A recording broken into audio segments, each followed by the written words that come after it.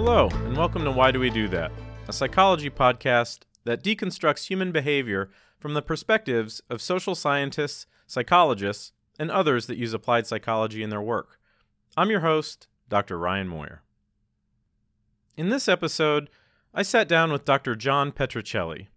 John is a social psychologist at Wake Forest University who researches a variety of topics within the area of social cognition and decision-making, including the science of bullshit. John gave a popular 2019 TEDx talk entitled Why BS is More Dangerous Than a Lie, that was the precursor for his book titled The Life-Changing Science of Detecting Bullshit. In our discussion, John made the argument that bullshit is one of the most prevalent factors in undermining communication and civil discourse, and after speaking with him, I tend to agree. Humans default to having an opinion on topics, regardless of their knowledge on the topic. And while some forms of bullshit may be harmless, others can have serious consequences. There are multiple psychological mechanisms that contribute to this tendency. But speaking with John gave me hope that we can overcome our apathy about bullshit if we aggressively focus on valuing objective truth over our views and ideologies. We also need to overhaul how we communicate with others to ensure that they will be receptive to changing their views when new information is available. For example, ever since this recording, I've made a concerted effort to start communicating how confident I am when giving my opinion about a topic. Forcing yourself to add the caveat that you're 50% sure of something helps to communicate humility and doubt to others. It also helped me realize just how often I may present uncertain statements as stone-cold facts. I thought our conversation was very enlightening, and that is no bullshit. Enjoy. Okay, today I am here with John Petrocelli. Thank you for joining me today. Well, thank you. Thank you for having me, Ryan. It was interesting because I was just telling my girlfriend I'm about to hop on with this bullshit researcher, which I'm sure having written a book with bullshit in the title, there's lots of fun sentences that you can say that go along with your book. The title of the book is The Life-Changing Science of Detecting Bullshit. I thought it was super interesting, covered a lot of a very broad range of topics in social psychology, a lot of stuff about misinformation and so on and so forth. I think it's important to start off our conversation by defining bullshit in your how you define it in the book, and in particular how it's different from lying. Sure. Yeah, I borrow heavily from Harry Frankfurt's original definition of bullshit. He wrote a book in 1986, or I'm sorry, actually an article in 1986 with that title on bullshit, which then later became a book about 19 years later. And the book is actually just word for word the 20-page article that he wrote in 1986. And the way he defined bullshit was that it's a social communicative substance that occurs when someone communicates something with little to no regard for truth or genuine evidence or what we would call established knowledge. And oftentimes, bullshit is confused for lying, and it certainly is not lying. First off, I mean, bullshit is used in the same way, or some of the very same purposes of lying. People use bullshit in a wide range of rhetorical strategies to basically talk about things in which they know little to nothing about in order to exaggerate their abilities, their knowledge, to impress others, to simply fit in with others, to have something to say, to be sort of a factor in the conversation. It's used to influence and persuade other people. And again, just to basically sell the idea that you do know what you're talking about, even when you really don't. So I think in having had a few conversations about how other people interpret bullshit, one of the things that I've heard is that people react by saying, well, if you don't care about the truth, isn't that lying, right? How do you feel yeah, about that? yeah. So usually bullshitting is confused with lying, but there's an important difference. There's actually a number of differences, but the most important one is that to the extent that the liar is trying to intentionally distort some aspect of the truth, it comes in quite handy to know what the truth is, right? And so, Right. so by definition, the liar is usually, if not always, concerned with the truth, whereas the bullshitter doesn't care at all. They're not paying attention to it. They couldn't care in the slightest. And in fact, the bullshitter often believes what it is that they say. The liar does not believe what it is that they communicate. We also know that, to the extent that the liar does know the truth and they're trying to distort some aspect of the truth, then categorically what they're saying is false. But with the case of bullshitting, just by chance or by accident, the bullshitter may say something that's actually correct, but the liar would know whether or not what they're saying is correct. The bullshitter doesn't know. Because again, they're not paying attention to truth, established knowledge, genuine evidence at all. We also know that the social reaction to the two social behaviors is very, very different.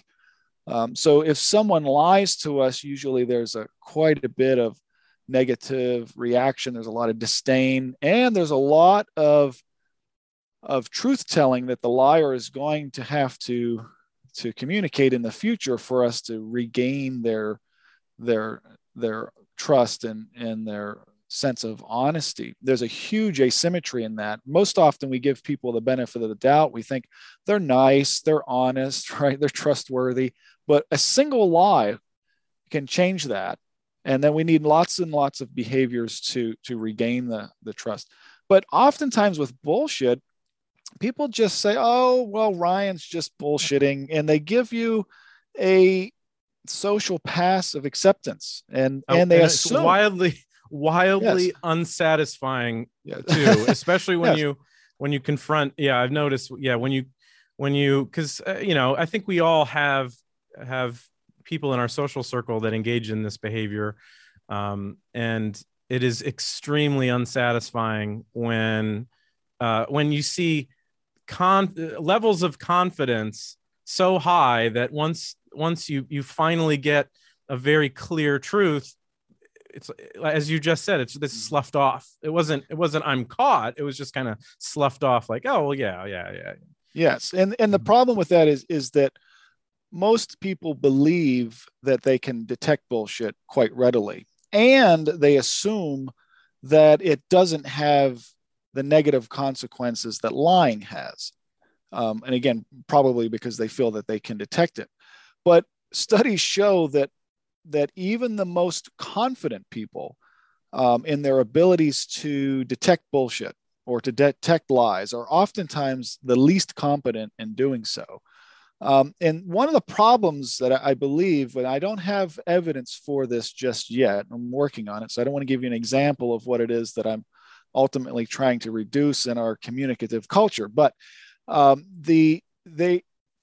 behaviors both the liar and the bullshitter can actually say the very same thing.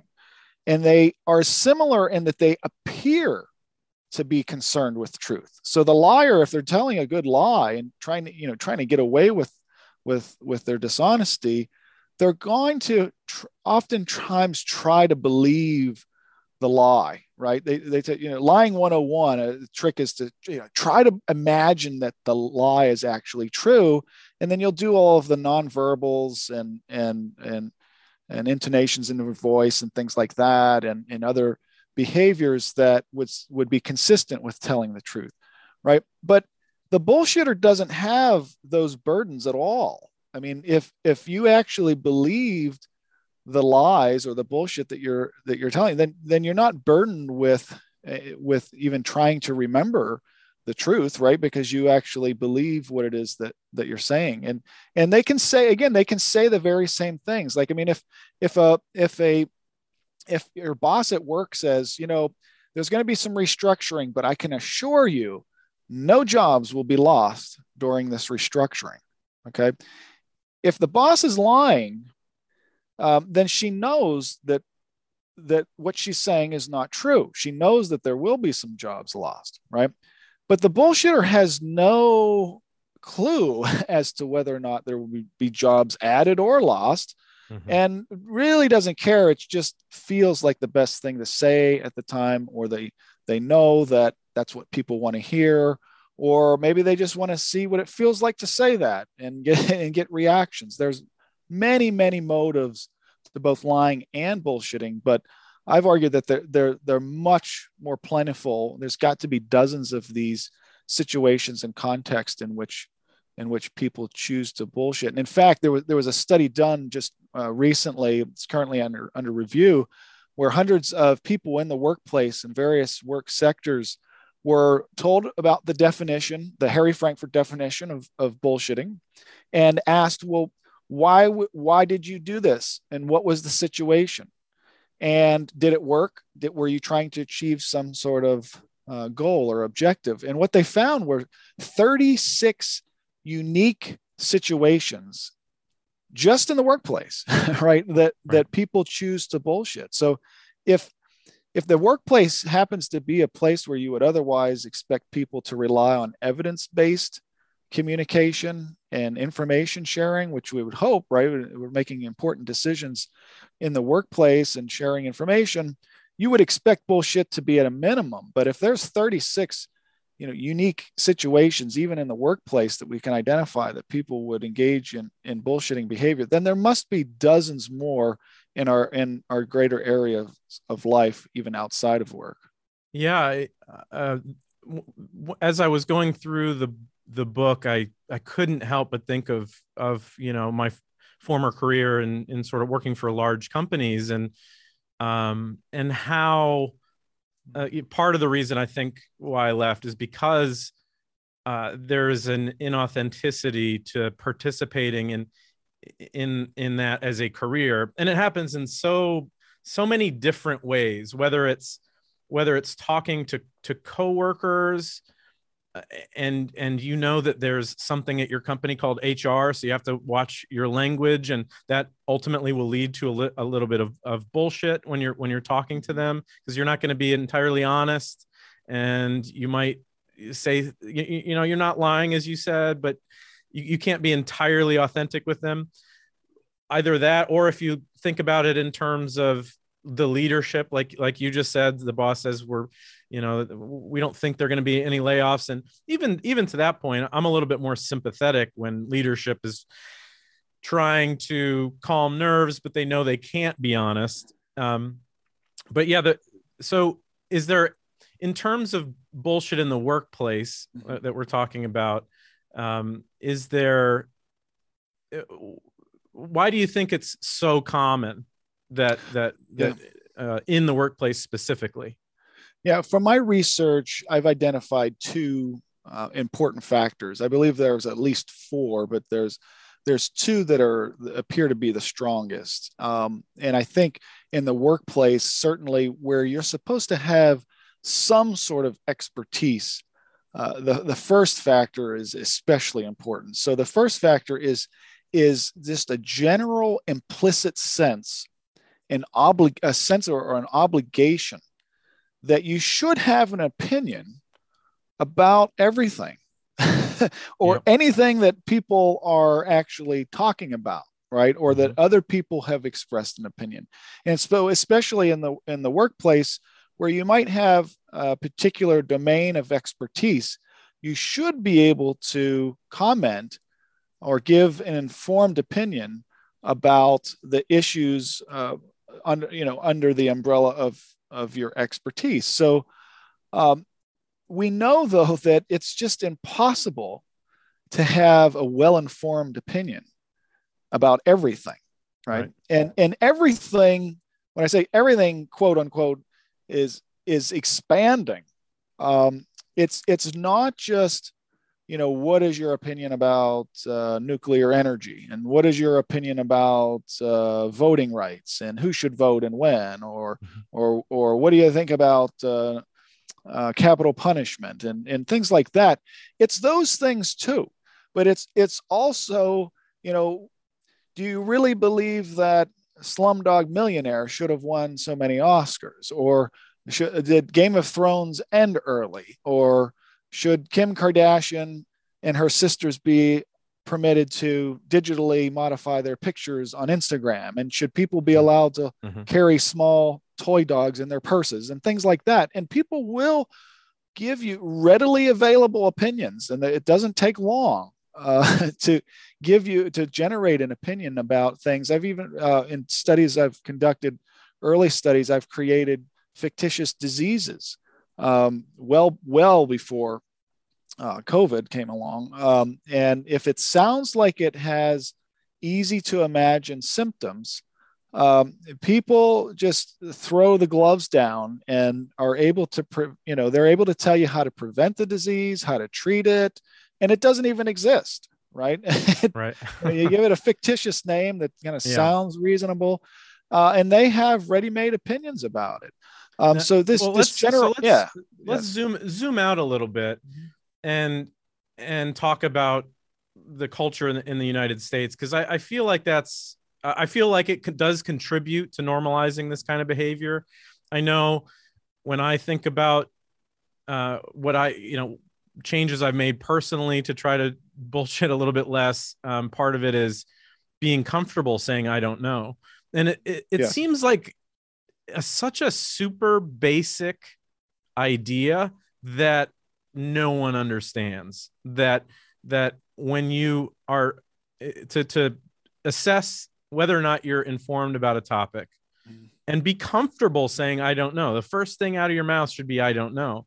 And it feels like to your point, saying that you have to have an opinion on everything, that's kind of one of the issues with the culture in the United States, probably other first world nations as well, but not being uncomfortable with uncertainty, being uncomfortable with those I don't know statements. Yes, and I actually hitting on sort of the second strong factor, that sort of underlying when and why people engage in bullshitting behavior, and that is that we have made it so easy to get away with. We accept it. It's very, very rare that someone confronts us with the possibility that they caught us in bullshitting, right? And that's awkward too. It's super uncomfortable, especially because when someone starts, going into their opinion on something, I think a lot of people just say, well, he's talking, so that means he must know something. And then you have this feeling of, well, there's a much larger consequence for me if I think that they're bullshitting, because now I have to go, hey, that's not right. and it makes kind of what they're doing isn't creating an awkward social situation necessarily, but if I say that's wrong, now we've got this bizarre conflict that could happen in pretty innocuous social situations, at a bar, at a family dinner. Yes. And usually what precedes any increase in the likelihood that someone is going to call another bullshitter on their bullshit is the level of agreement with the claims that are being made. What we've found in our research is it is extremely unlikely that you're going to find someone calling someone on bullshit if they already agree with them. And in fact, when we set up in one study, when we set up our participants to believe, we led them to believe that they were going to communicate their opinions about nuclear energy and other social issues with a sociology professor who happened to have similar attitudes. Right? Again, the gloves were off, and they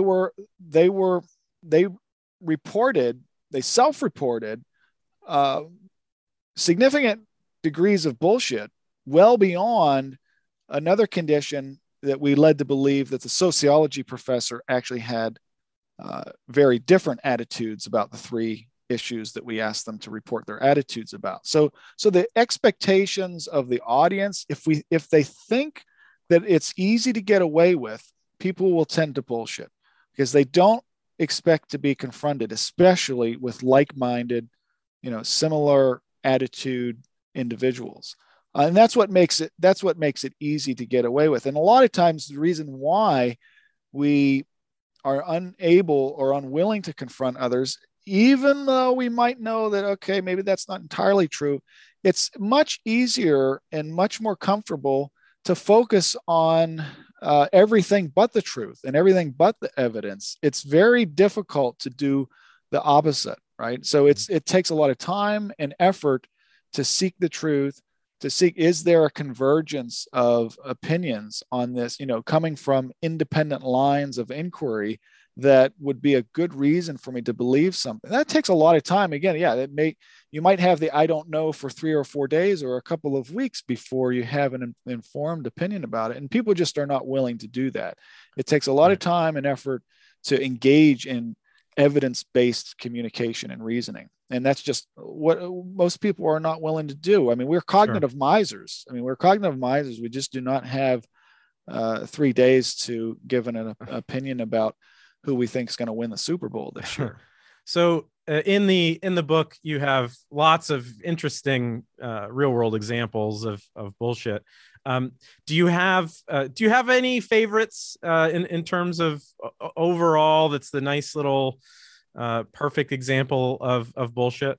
Yes, I do have one. Let me ask, can I get permission to cover 4 of them though? Briefly. Oh, absolutely. We can definitely talk about that. Yeah. So I have, my favorite has to be the very first in the sort of epigram of the book. So it's a quote by Uncle Rico from the movie Napoleon Dynamite, where he brags about his quarterbacking abilities and his ability to throw a football over a mountain in 1982, and they would have won the state championship if only the coach had put him in the 4th quarter, and if so, he'd be soaking it up with his lover in the hot tub, and with millions of dollars in his mansion, and everything would have been so great, right? Now, that type is probably my favorite because not only is it somewhat humorous, but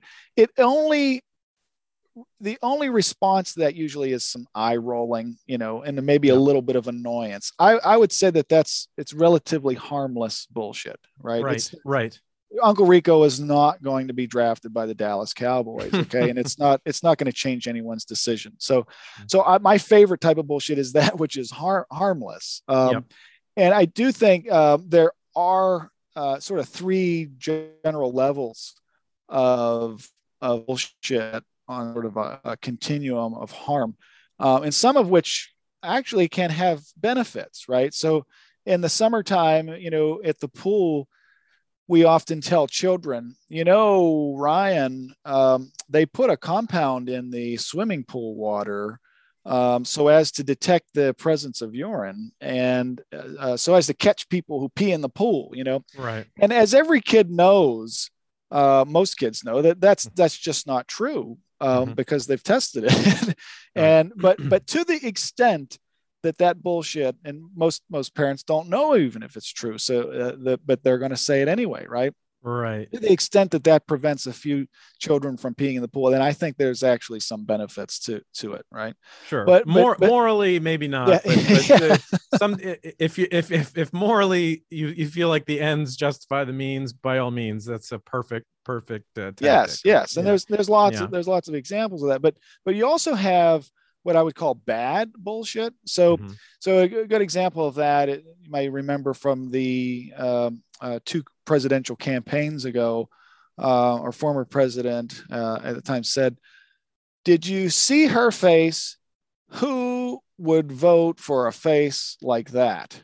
Okay, to me that is just bad bullshit, right? It degrades and it dehumanizes women. It suggests rather strongly that women can't be good leaders unless Right. they're attractive, right? I mean, that just Right. does not make sense. And to the extent that that shapes beliefs and it shapes decisions, and there's nothing more fundamental and important to decision making than what you believe to be true, then I think that's quite bad. But you also have directly harmful bullshit.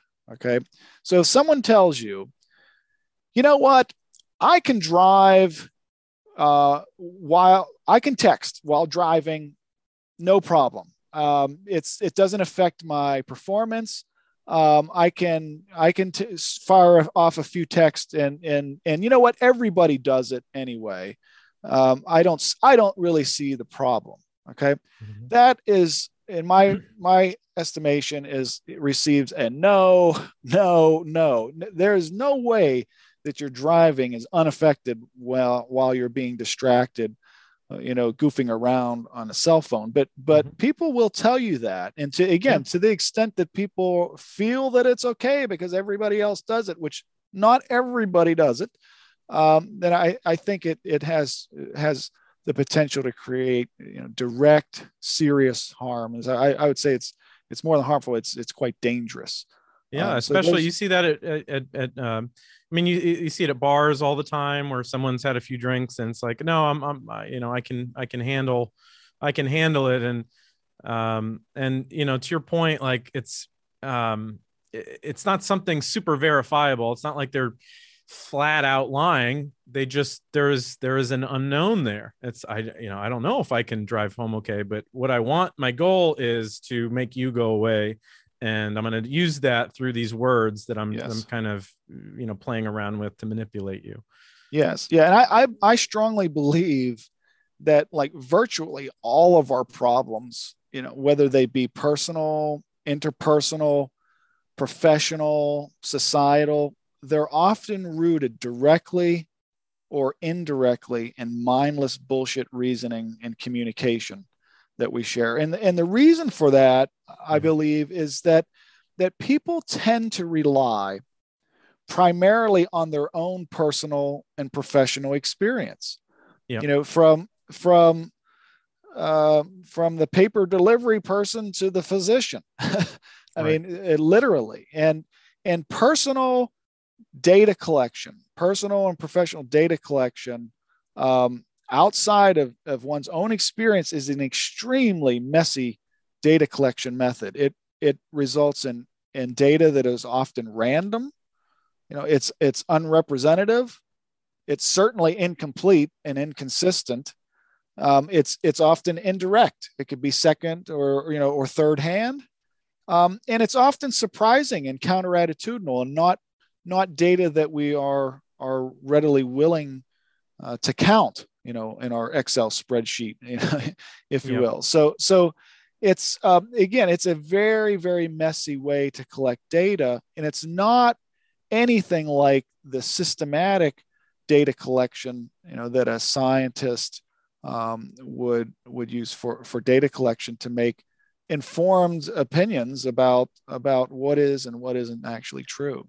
Yeah, I think about the most intelligent people that I know that will heavily weight their personal experience.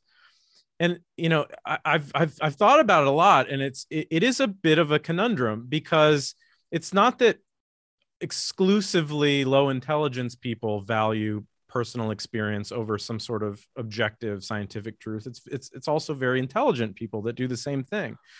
And I just released a podcast talking about the self, and it seems to me that one of the processes involved here is self-control, in the sense that I think by default we like these personal examples. We use that experience because Yes. it feels very scary to say no, my default view is not right. This Mm-hmm. research study over here, or this data, this body of data, is the truth, not what I'm feeling. And I don't really know, I don't really know what the solution is there. Yeah, well, absolutely. I mean, you had mentioned it earlier. Well, that the response "I don't know" is often neglected and replaced with basically quick and dirty decision making that sounds good, that leads to some confidence. I mean, I've literally, Ryan, I've asked at least 50 different people who said that nope, I'm not getting a vaccine. I'm not getting a COVID vaccine. I'm not getting a booster. And oftentimes I'll hear things like, well, I've just heard too many stories of blood clots associated with the vaccine. And what I usually do is I ask them, well, so is what you're saying that the vaccine causes blood clots? And I say, yes, that's what I think. I think there's a causal relationship essentially between the vaccine and blood clots. And I say, well, can you just answer me this? Do you actually know what it takes to make a confident causal claim, from like a medical science point of view, as to whether there is a causal connection? What do you compare that to? What do you compare? I said, if you had 1 million people who had the COVID vaccine, and maybe let's say they also had the booster, and let's say 1,000 of them develop blood clots following, shortly after, maybe within a week. So 1 million people vaccinated, 1,000 of them blood clots, right? So that's like 1/10 of 1%. I said, what should we compare that to? Only about 5% of those 50 people that I've asked actually have any clue what we're supposed to compare that to, right? And what we need to do is to randomly select another 1 million people to have maybe a saline shot, placebo, right? Maybe another 1 million people to get nothing at all, right? And then find out, well, what is the base rate frequency of blood clots, and then test whether or not statistically there's a difference between the number of people who get a blood clot following a vaccine versus a placebo without the active ingredient or nothing at all. And then if there's a big difference, then we can say, okay, well, maybe there is a causal connection. But most people are completely unaware. It just feels better and they feel more confident than to wait for that data and to wait for all of the scientific reasoning that needs to unfold. It's just easier to accept a quick and dirty answer, and then start backing it, and then start finding all kinds of anecdotal evidence to back it up and to feel better about it, and to convince other people that they're right. Because of course, if we can convince otherwise rational and reasonable people that our position is correct, then we gain all the more confidence. Well, that's the sinister part about public health issues like COVID, because you have. So on one hand, you have people like myself who's desperately trying to just kind of align everything I do with some sort of piece of scientific information. But that is not only is it exhausting, but in a time where studies are being conducted so rapidly, and you see, I mean, even if you see one contradiction, it's like I literally can't keep up with the scientifically sound, correct thing to be doing. There's that for the people that are the soldiers for reason and science, and then on the other hand, you have everyone else who doubles down on some view. Like it's has nothing to do with, and in fact, I would argue that everyone else, it's not even like, even both sides don't necessarily care about data points. They're kind of going back and forth with a worldview. So it's like something really sinister like COVID. It's like, I don't even know where the non-bullshit solution is. I mean, yeah, I've argued that the source of bullshit that is most potent is not the people that we may associate most with bullshit, like for social media or even mainstream media. I mean, if Anderson Cooper or Rachel Maddow or Tucker Carlson, if they say something on their programs that I agree with or disagree with, it may not really have much of an effect. But if my next door neighbor or my best friend or my family member or my Uncle Larry, is also saying the same thing that they are, somebody who I actually respect and somebody who I actually communicate with on a daily basis, and I can ask questions, they're still saying the same thing that Tucker Carlson is, then it's much more difficult to not kind of fall in line and to not be influenced by that source of information. So I'd often believe that and I don't have hardcore boots on the ground evidence for this just yet, but I believe that source, that interpersonal, close bullshit is much more potentially harmful and impactful than even things that we get from social media or mainstream media or the internet, because we know, of course, that that those are attention grabbing sources, and there's a lot of misinformation in those sources. But I think there's just as much, if not more, coming from the close people that we interact with on a daily basis that we actually respect and actually care about their attitudes. Yeah, I'm always fascinated with the amount of, speaking of close friends, close colleagues, I'm always fascinated with the amount of bullshit in human preferences. Specifically, in the book, you talk about wine. I love a good amount of BS around food. You have to try this hamburger. It's the best you'll ever have. And we kind of tip back into the kind of innocuous form of BS, but could you talk about some of the examples, some of the research around the BS that goes into our taste preferences and stuff like that? Yeah, well, most times people believe that they can detect things with their senses that and comment on them that just are not accurate. The same thing even goes with their beliefs and their ability to detect lies. People will tell you that, oh yes, I'm a good lie detector, and then you test them, and they may be the very worst bullshit and lie detectors among them.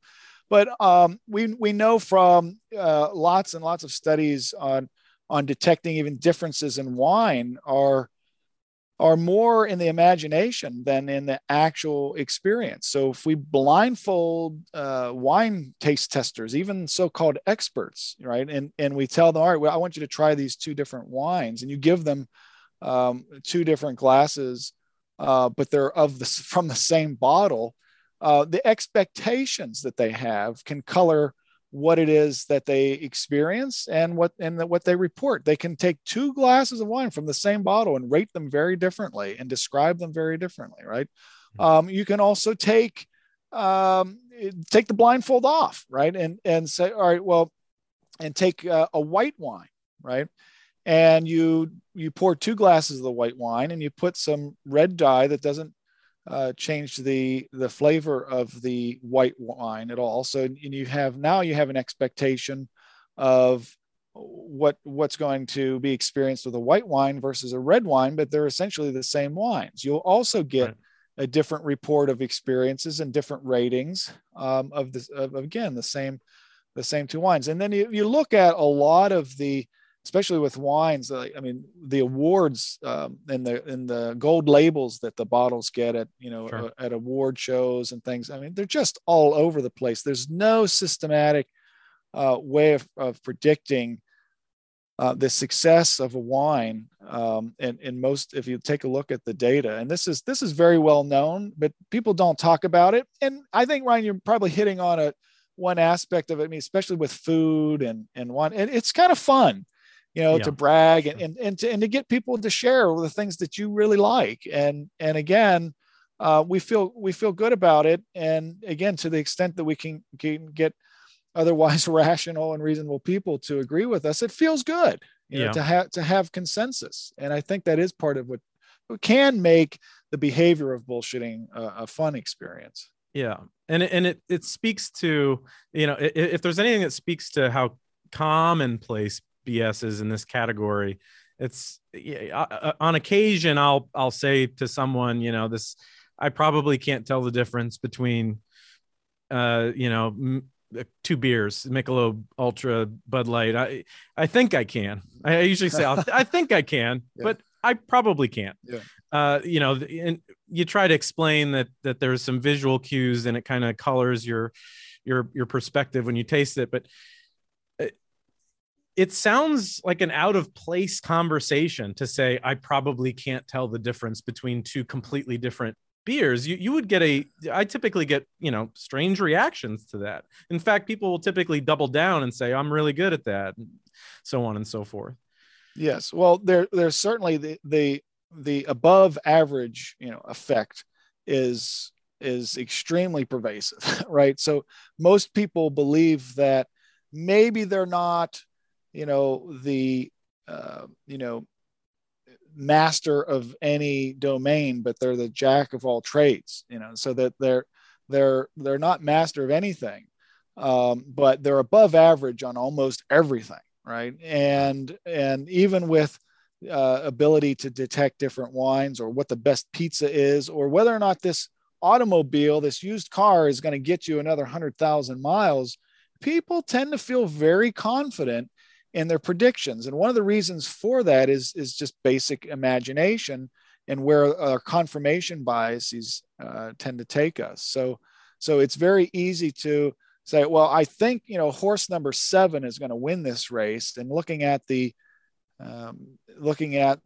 program of all the horses in the race, this horse has the lightest jockey, and it has the best win percentage, and he's won the most money, and he ran maybe in second place in his last. I mean, if you look at a horse race program, it looks like a bunch of hieroglyphics to some people, right? Because it's just so much information. You could probably figure out what the jockey had for breakfast if you look hard enough, right?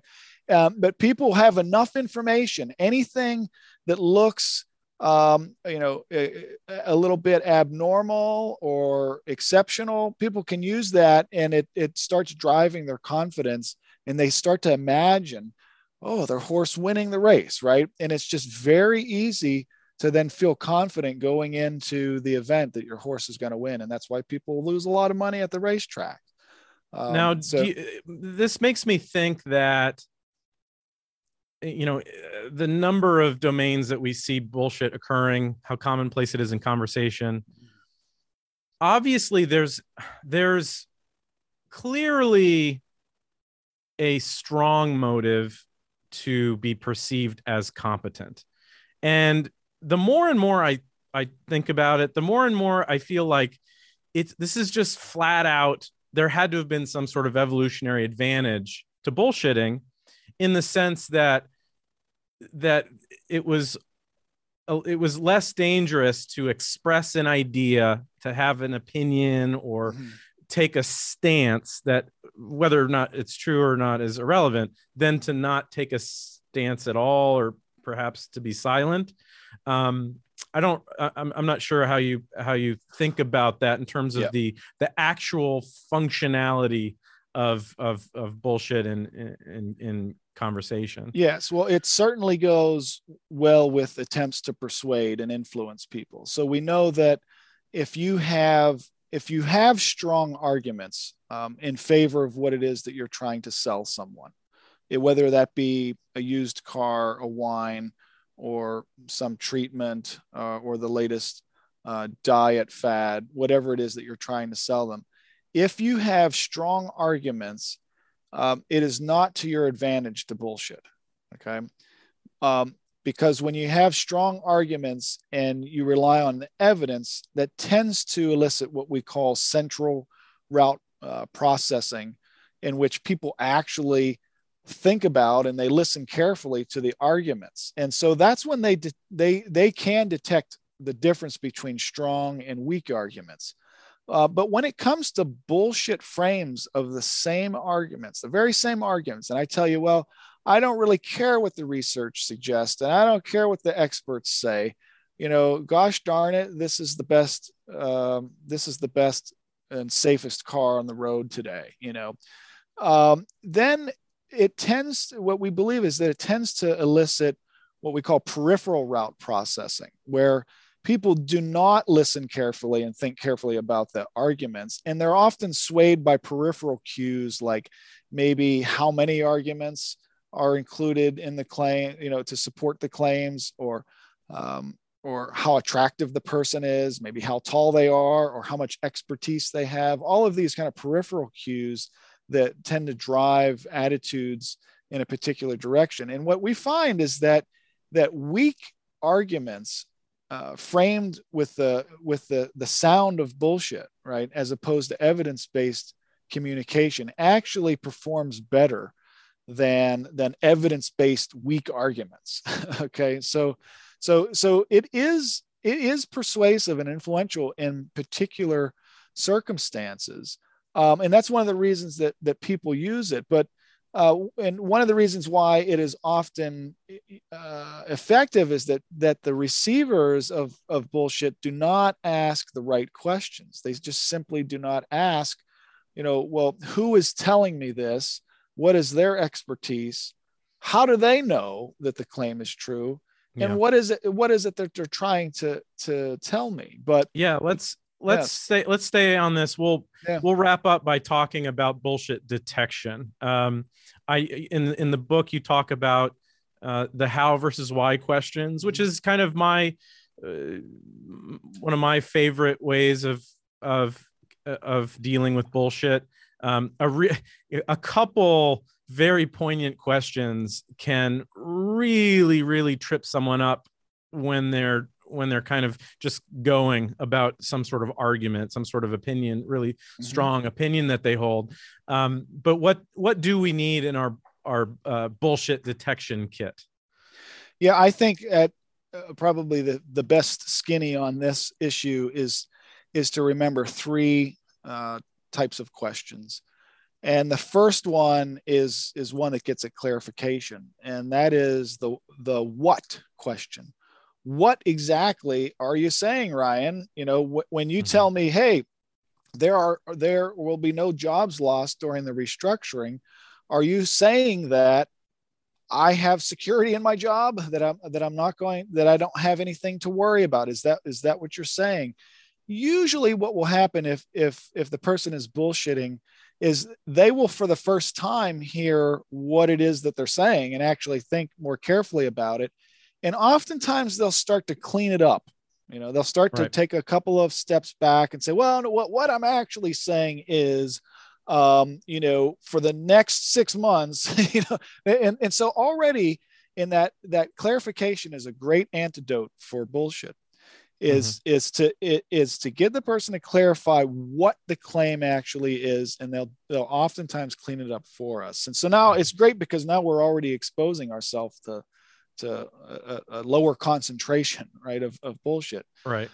That's yes, because the devil's always in the details, right? I mean, absolutely, all types of conversations. It's our default is to kind of express this kind of express our emotional view, not necessarily the components of that view. Yeah. Yes. And when they're clarifying, they'll tell you, oftentimes the way they clean it up is to tell you all of the factors, if they're just right, if all of the moderators, all of the conditionals are set in this way, under these conditions, this is what I think is going to occur. And then you realize, well, maybe that condition only occurs like 10% of the time. And so it just puts in perspective what the claim actually is. And then the second question to ask is how. And there's actually two good how questions. And the first one, though, is how do you know? How is it that you know that there won't be any jobs lost during the restructuring? And who did you speak with, or how do you what led you to this conclusion? What evidence? And that question is to sort of nudge people to start talking about any genuine evidence that they may have, all right, readily available. But because that doesn't always work the way we want it to, and people often don't include anything counter to that, claim. They don't entertain disconfirming evidence. Another good how question is, how might that claim be wrong, or how might it be false?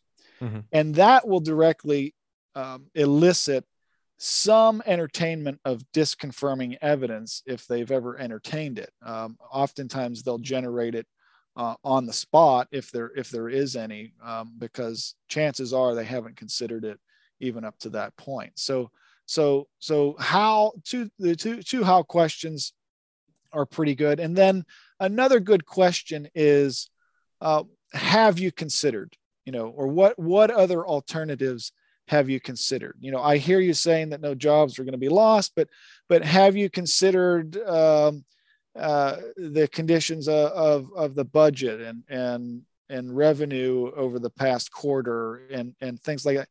Have you considered these other alternatives that are important factors?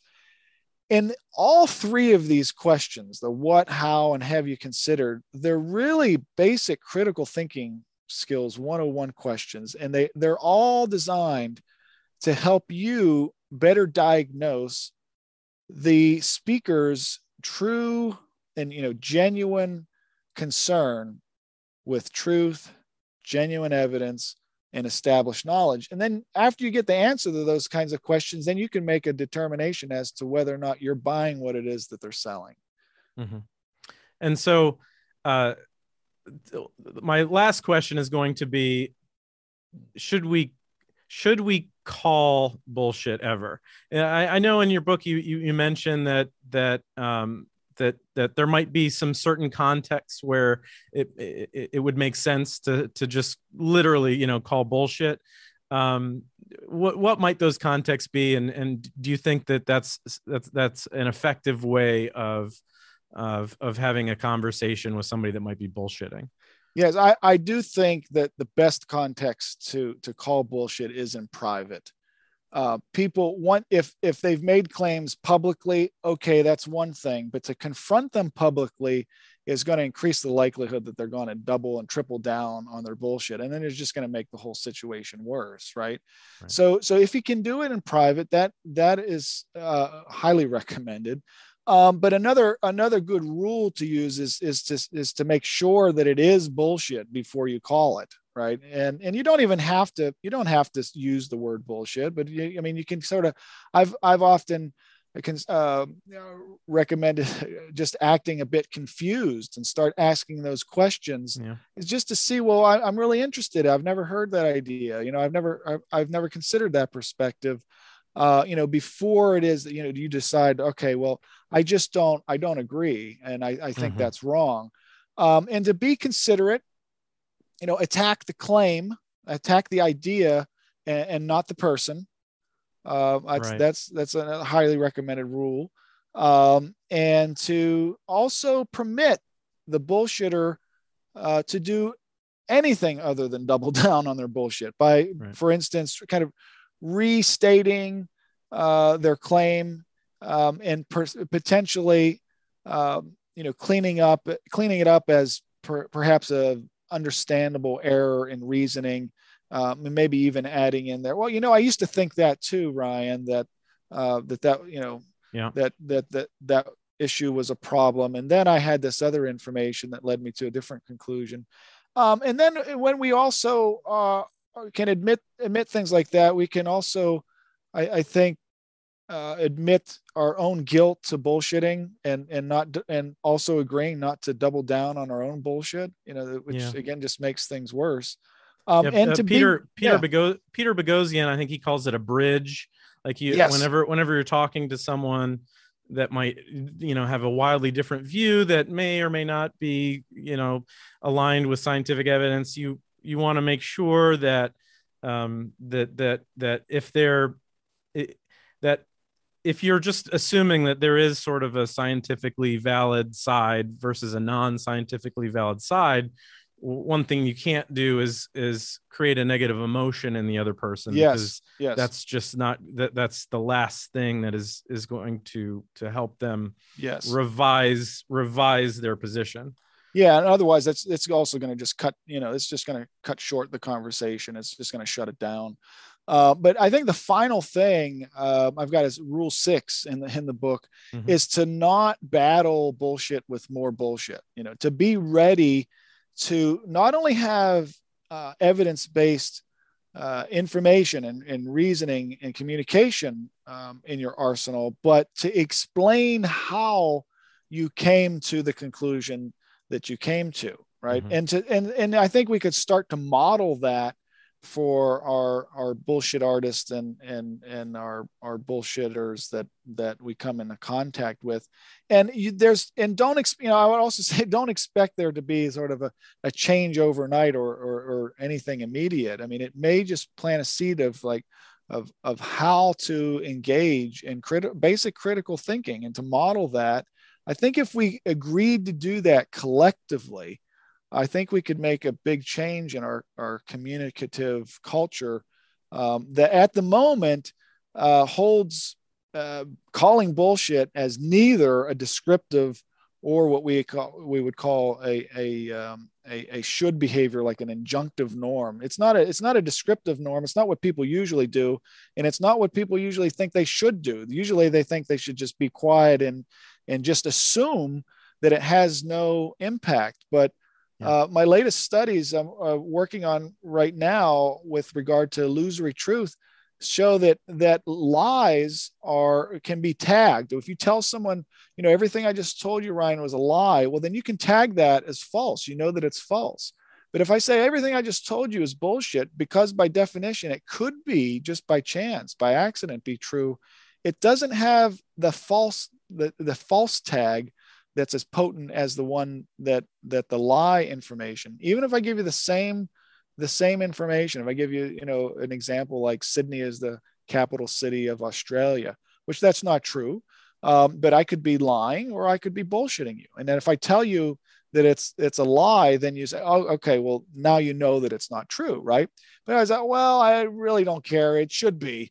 And I'm bullshitting you, then, well, I might be right. Right. And it only takes one exposure. That's the crazy thing. It only takes one exposure of an idea to start to think that it's true. Yeah. It reminds me of how utterly exhausting it is to not practice bullshit on a regular basis, in the sense that when you really want to be constrained by facts, when you want to be that clear and not misstep and not overspeak, it's just flat out going to be a lot more work. But ultimately, hopefully, that's, you're, as you mentioned, you're modeling a better way of thinking, right?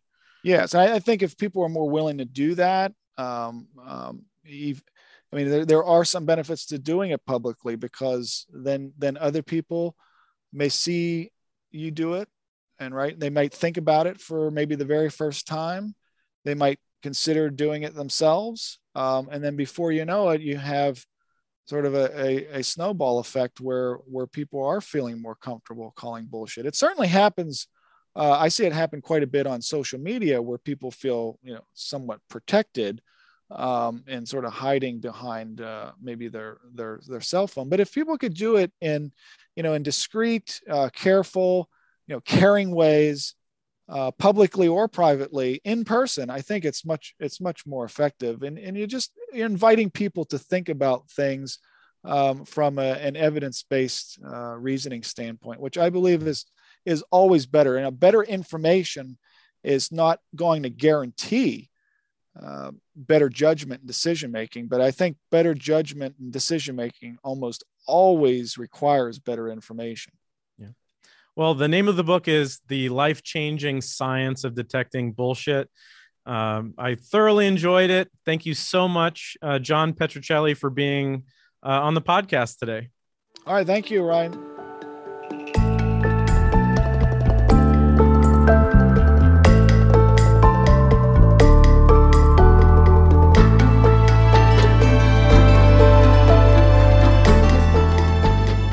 For more on John, check out his book, The Life-Changing Science of Detecting Bullshit. Or head over to YouTube and watch his TEDx talk on bullshit entitled, Why BS is More Dangerous Than a Lie. Be sure to follow the Why Do We Do That Facebook page for updates and additional content. Don't forget to rate and write a review on iTunes. Follow on Instagram at Why Do We Do That Podcast or Twitter at WDWDTpod. As always, feel free to email me at whydowedothatpodcast@gmail.com. This is the final episode of 2021. The holiday break is a perfect time to relax and maybe listen to a new podcast. So please tell a friend about the show if you enjoy what you've heard so far. I'd like to wish all of my listeners a wonderful holiday and a happy new year.